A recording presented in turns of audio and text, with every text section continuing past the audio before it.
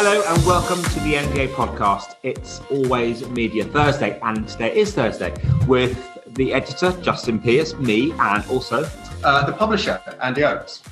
So Andy, what we're talking about today, I think let's kick off and talk about what we're doing in about an hour's time, going down to the Crown 2 chairman, the Centre of Media Soho, to host and help moderate the Independent Publishers Alliance event.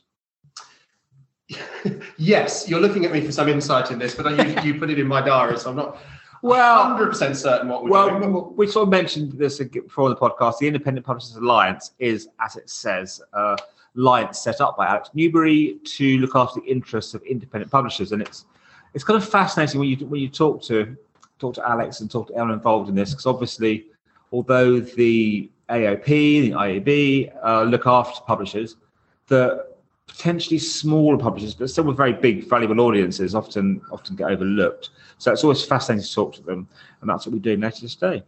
We'll look forward to that. I think it's important that we could talk about a couple of things you've been up to this week. Well, let's talk about the first thing. The first thing you didn't do this week was you gave up tickets to the James Bond premiere. Well, I was too busy getting ready to record the Always Media Thursday podcast. It takes a lot of preparation. Is it? Or, I have a theory. What's your theory? Are you the next James Bond? You might think that I couldn't possibly comment. There's rumours, but I can't talk much. I can see you instead of a martini, probably with a pint of pale ale on the go, and I think you'd make a very good James Bond. Thank you. Me too. Other thing that's happened this week is you went to interview Sir Martin Sorrell. I did, yeah. Last time I interviewed him was on stage at MadFest in July. Obviously, they're big partners of NDA. I think it's always amazing talking to Sir Martin. He has his critics sometimes, but no matter what he says, everything he says has huge import, and it's just quite fascinating. We sat down for about an hour at this office in St James talking about the market, about sort of what agencies need to do to evolve and get better, obviously about the network agencies and their failings, and S4's continued incredible growth.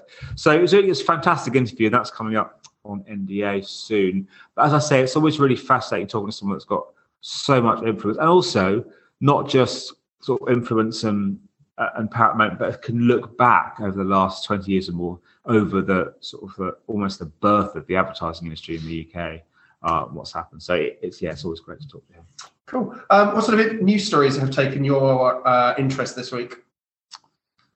What news stories they went? Well, I know what news stories has taken your interest this week, which I'm sort of conflicted about how fascinating I find it.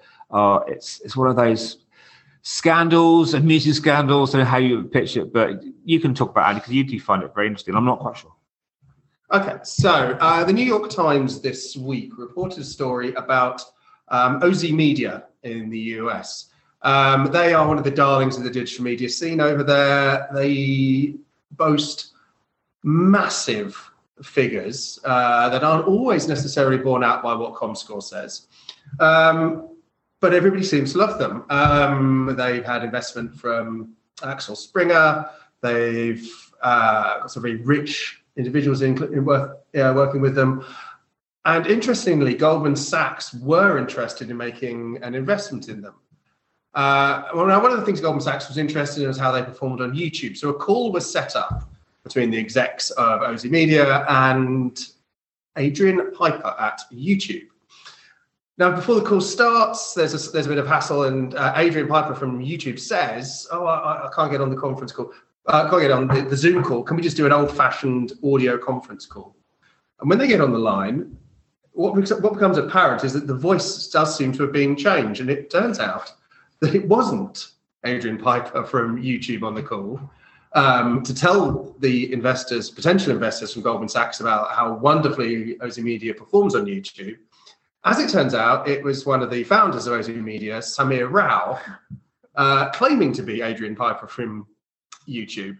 Now, this obviously seems to have caused a few issues. Goldman Sachs have subsequently withdrawn their offer of investment. YouTube were very upset, and I think if you can read the New York Times piece, are interested looking at whether a crime has actually been committed or whether looking at the security breach. And it's become a very interesting one because, and obviously then they said that the guy was suffering from mental health issues, which seems to be the get out clause for all and everything at the moment. But a lot of people have come out and said, well, this is interesting, isn't it? Because those media don't seem to be able to back up a lot of their claims. Now, Brian Morrissey, in his must-read newsletter, said that he'd never seen a piece of organic content from Aussie across his screen.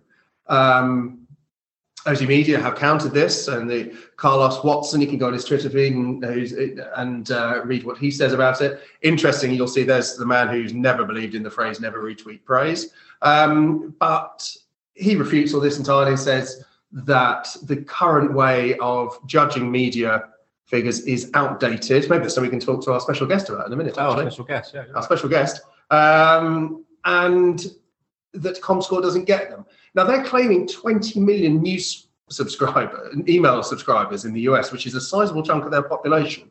I guess it's interesting story because it does show the issues still around online metrics and trust them or not. It's an endemic problem that keeps on going.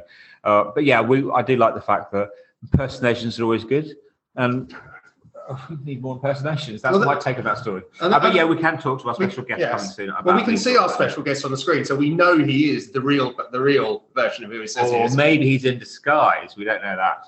That could happen. That could happen. Should we talk to our special guest? Yeah, let's bring him on. Our special guest, John Mew, the CEO of the IAB UK, and we're going to talk to him on a very exciting week, the release of the latest IAB figures. John, hi, how you doing? Hello, I'm doing very well, thank you. And I think I am the real John Mew. Is that fancy dress? Is that fancy dress? Yeah. I think I like to think I look quite fancy, but not too fancy. You do, John. We'll have to do this as a video cast later because what viewers can't see is you look a little bit like Grayson Perry in your outfit. I do my best.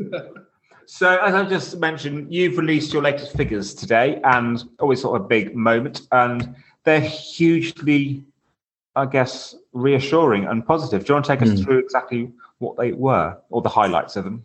Yeah, sure. We do ad spend numbers twice a year. In the middle of the year, we publish a kind of a slightly smaller study, but that looks at sort of the top line numbers for the first half of the year. And I have to say, having worked at the IAB for a long time now, I've seen about 20 of these studies published, and I think this one is the most intriguing out of all of them because given the context of what's happened over the last sort of 18 months and how the industry has responded.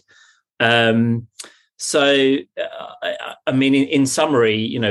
H1 for 2021 was 10.5 billion spent on digital advertising in the UK, which is up 49% year on year, which is staggering. It's the highest ever increase we've seen, which when you think about the early days of how quickly digital grew, that in itself, I think is absolutely staggering, given how big digital is now and the fact it's still able to grow by, almost 50% year on year. Obviously, the first half of last year that we're benchmarking it against was an incredibly tough year where a lot of advertisers stopped spending. But even if you go back 2 years to 2019, there's still a 42% growth on that in the first half of 2021. So a massive growth overall. Search is still the majority of spend at 5.5 billion, which was up 49%. I guess if you're looking at the things that stand out, it's been the same story for a while now, but video and mobile really driving that growth. Video's up 70%, 2.3 billion, and mobile was up 75%, so now 64% share of ad spend, which again is incredible. And I think that the context thing, if you think about the context of the first half of this year, it's easy to forget we were all indoors for most of it. Because the world has got a bit more of a sense of normality about it now. It's you forget up until about May, which was near the majority of H1, we were still in lockdown. We were indoors, yet digital ad spend has soared and mobile has soared, despite the fact we weren't mobile. Yeah, I always find that kind of interesting.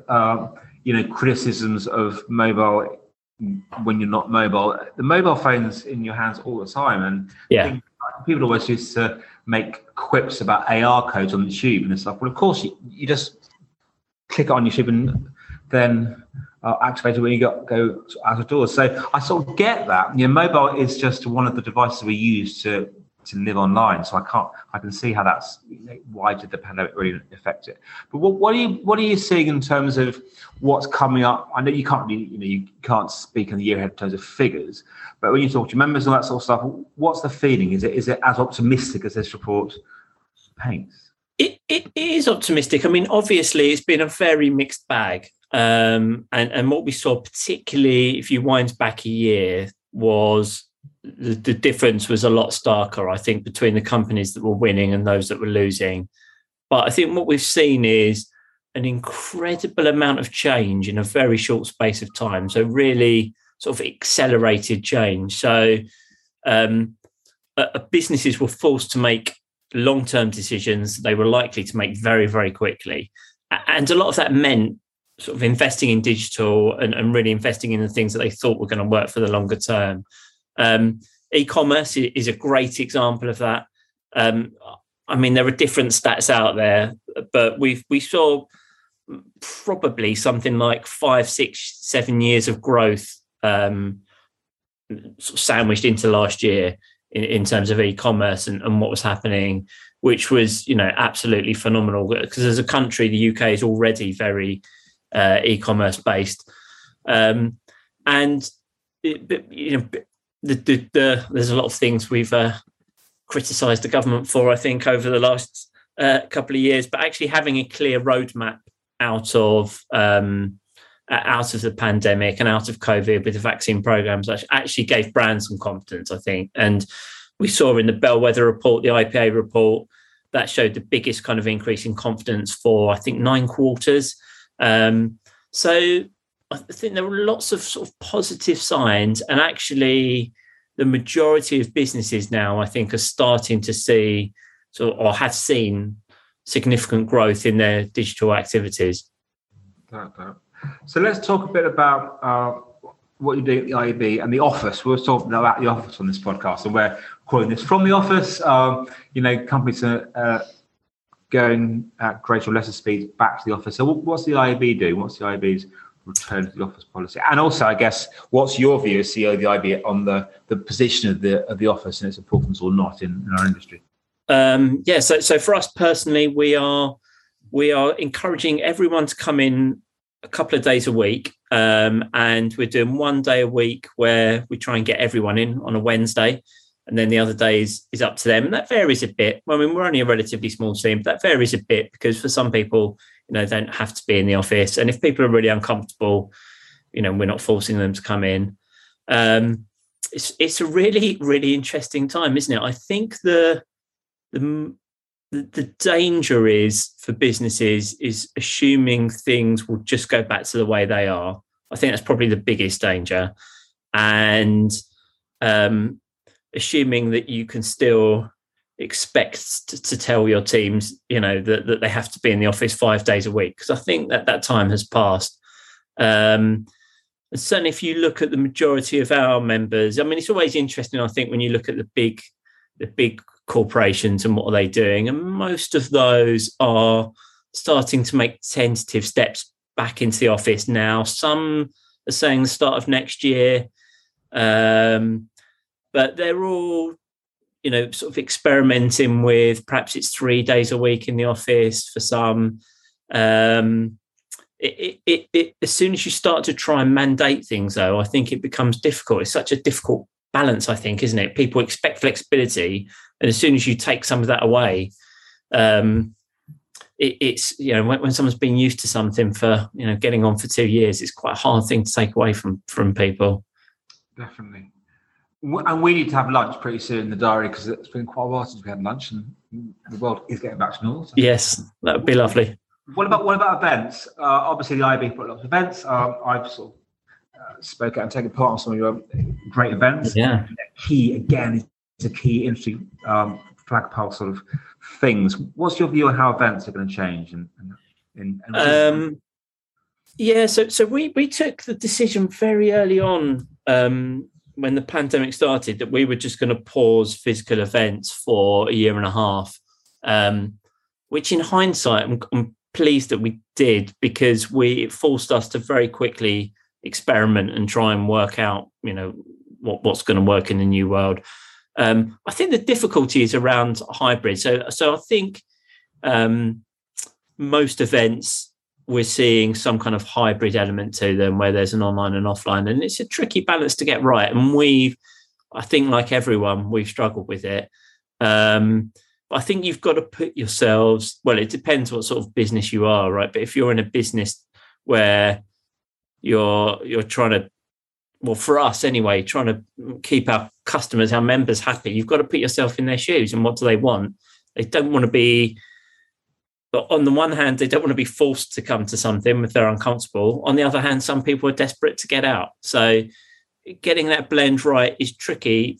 I think us, like many, are trying to do that through a balance of some events will be in person, but likely most of those will have some kind of digital element to them.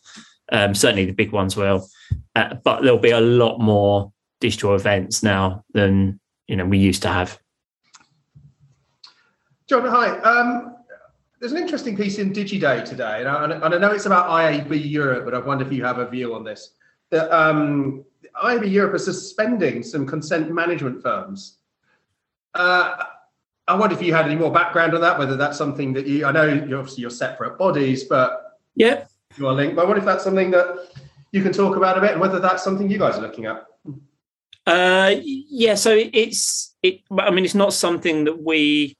Basically, that it's from the consent framework from the TCF, so that's managed by them. So, but what they've done is been very proactive in, looking at how people are using the TCF, and trying to wheedle out the sort of the worst offenders, those that aren't using it properly. So, from our point of view, we think it's a really positive thing to be. It's always a tricky balance for us, really, because we're not we're not the internet police, but at the same time you want to try and encourage, mainly we operate by trying to encourage the good actors, but sometimes you have to draw a line under those that aren't doing things properly. So for us, I think it seems like a really sensible thing to do. And I know you're not the internet police, but the ICO sort of are. Yeah. They are, yes. They are definitely the internet police, and special uniforms made. But do you think they've been tough enough? There's again been some reaction this week about the lack of GDPR fines that have been issued. Is that something that you think they should be a little bit tougher on? Or do you think that they're taking more of your approach by celebrating those who are doing it well? No. Their job is not to just celebrate the best ones. I think you're absolutely right. Their role is to enforce the rules. From our point of view, we've had a really productive relationship with them over the last couple of years. They launched their investigation into digital advertising a couple of years back, and from that point on, in particular, we've had an excellent working relationship with them, where they took a very sort of practical approach of let's solve the problems. Yeah. So what we've tried to do is lay out.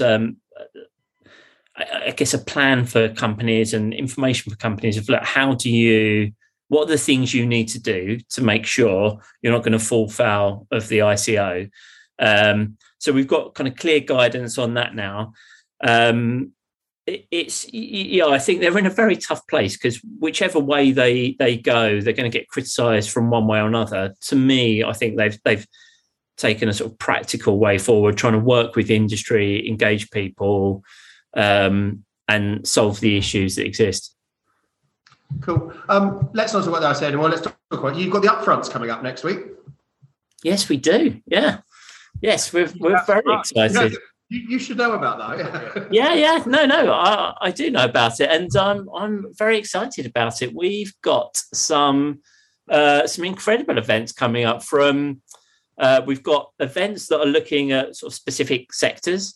So from sort of gaming and podcast upfronts, and then we've got brands that are doing events as well. So, Amazon, Facebook, Google, etc. We've got some brilliant sessions lined up and some very, very special guests lined up as well, which I'm very excited about. You forgot to ask us, John. You forgot to ask us. It goes without saying, surely. Well, John, look, we're sort of coming out of time, so thank you so much for dropping in. Congratulations on that amazing report, and hope to see you again for lunch in the real world, round the corner in a Soho restaurant very, very soon. On you, hopefully. Look forward to it. Thank you. Thank you. Well, always amazing to see John Mew, one of the industry's best, and really encouraging, great results from their report.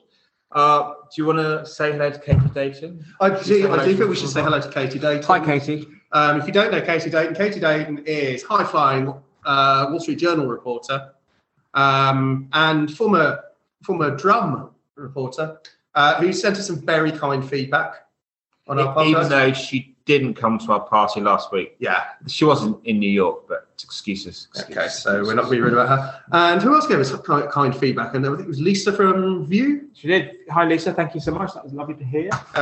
So if you too want to give us kind feedback about our podcast and then hear your name read back. Or be very mean about it, that's equally appropriate. Well, I tend to screen those emails from you. I like it. I like good and bad.